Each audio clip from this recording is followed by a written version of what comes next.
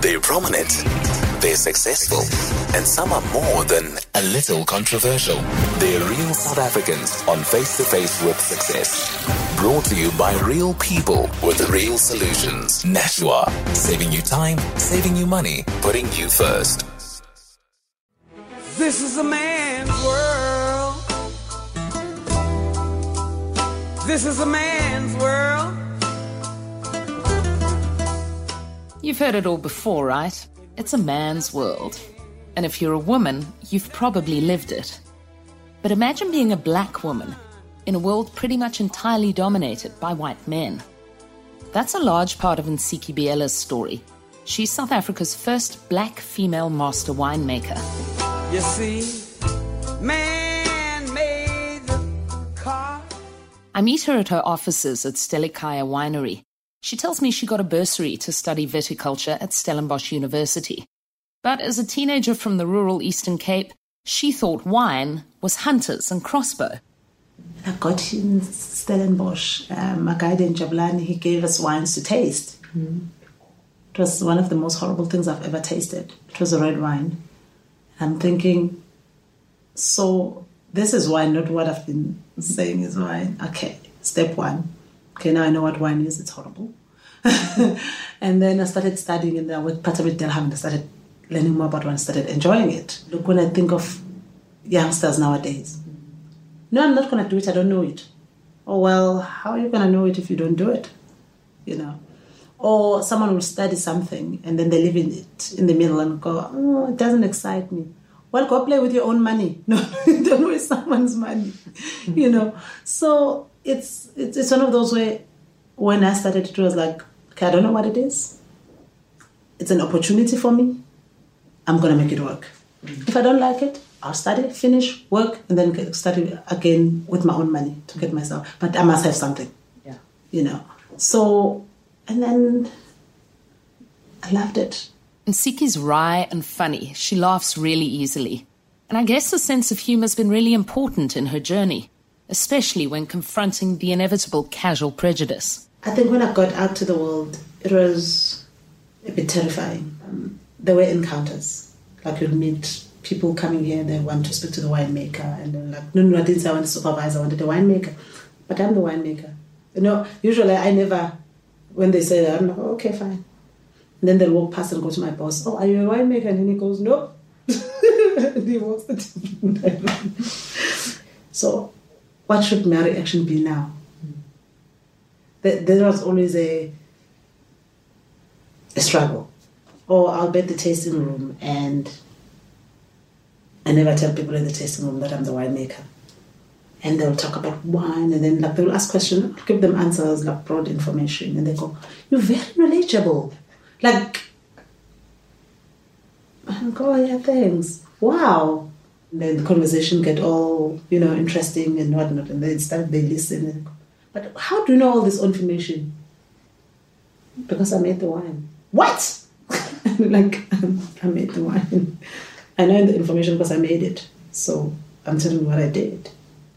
So there's been certain encounters. But again, I always look at people who don't look at people and judge them with, no, you couldn't be, a winemaker or something. Like, I always had my supporters. I always had those people, like, they're your cheerleaders. There's always the cheerleaders, And I think in life it's important to focus on those because those they push you for. I think every person I met as a student, as a winemaker, as a human, wherever I was crossing my path, everybody, directly or indirectly, did something to contribute. She honours her cheerleaders, but ultimately all the support in the world can't single-handedly propel you to success. For this winemaker, sheer hard work and determination have been the magic ingredients. She's won awards at the highest levels, but there's one that sticks with her. It was my 2004 Cape Cross. I got gold at Michelangelo. Wine industry, it's all white and,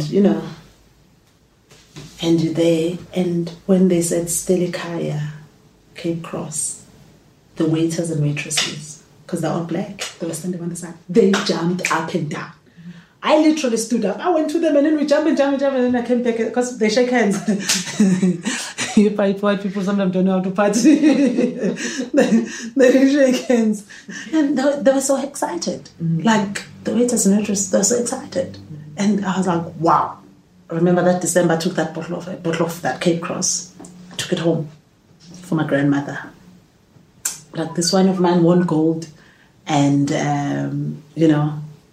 and she was excited and took cups and we pour wine in the cups, 2 cups, pour wine. And then she tasted it and she's like, oh, it's nice. And the facial expression was saying something else. So maybe her grandmother isn't the biggest fan of her wines, but they do have a steadily growing following in international markets, specifically the US and Germany.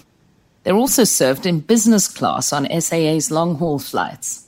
Each and every individual has goals. Basically, this is where you're heading, you want to be there. As much as you are closer to there, you don't feel like you've made it. As much as you see behind is very far, it's closer in front, but the closer it is to the front, the more difficult it is, because that's where you sometimes have to make defining decisions. But that being said, there are moments where you're like, that is phenomenal. I remember when I got an email from France, they were asking me to consult on the winemakers collection. I read the email, I'm like, scam. Like, I scam. And then I put the email aside. I did that. I went to do the harvest in France. I was consulting on it's a winemakers collection. They invite one winemaker a year from abroad to come and make a specific wine, and they brand it with the winemaker's name. And I think when I got that, I was like, wow, that is fantastic. Nsiki has poured her considerable personality into everything she's done. And that's the single piece of advice she has for people who want to succeed the way she has. This is the problem I'm finding, is that when people are working in companies, you are working for somebody. No, you're not. You might not be paying the bills on that company, but you're not working for someone. In each and every company that you get employed to work, you're working for yourself. You're not working for somebody. You're not working for your boss. Yes, your boss wants results, but you're working for yourself. Because those results are you. Those results are, you're taking pride in what you're doing because it's for you and you only. So, yes, the results are needed, but you must have that attitude of knowing that you are doing this for yourself. They're prominent, they're successful, and some are more than a little controversial. They're real South Africans on Face to Face with Success. Brought to you by real people with real solutions. Nashua, saving you time, saving you money, putting you first. Find more real success stories at thesolutionslab.co.za.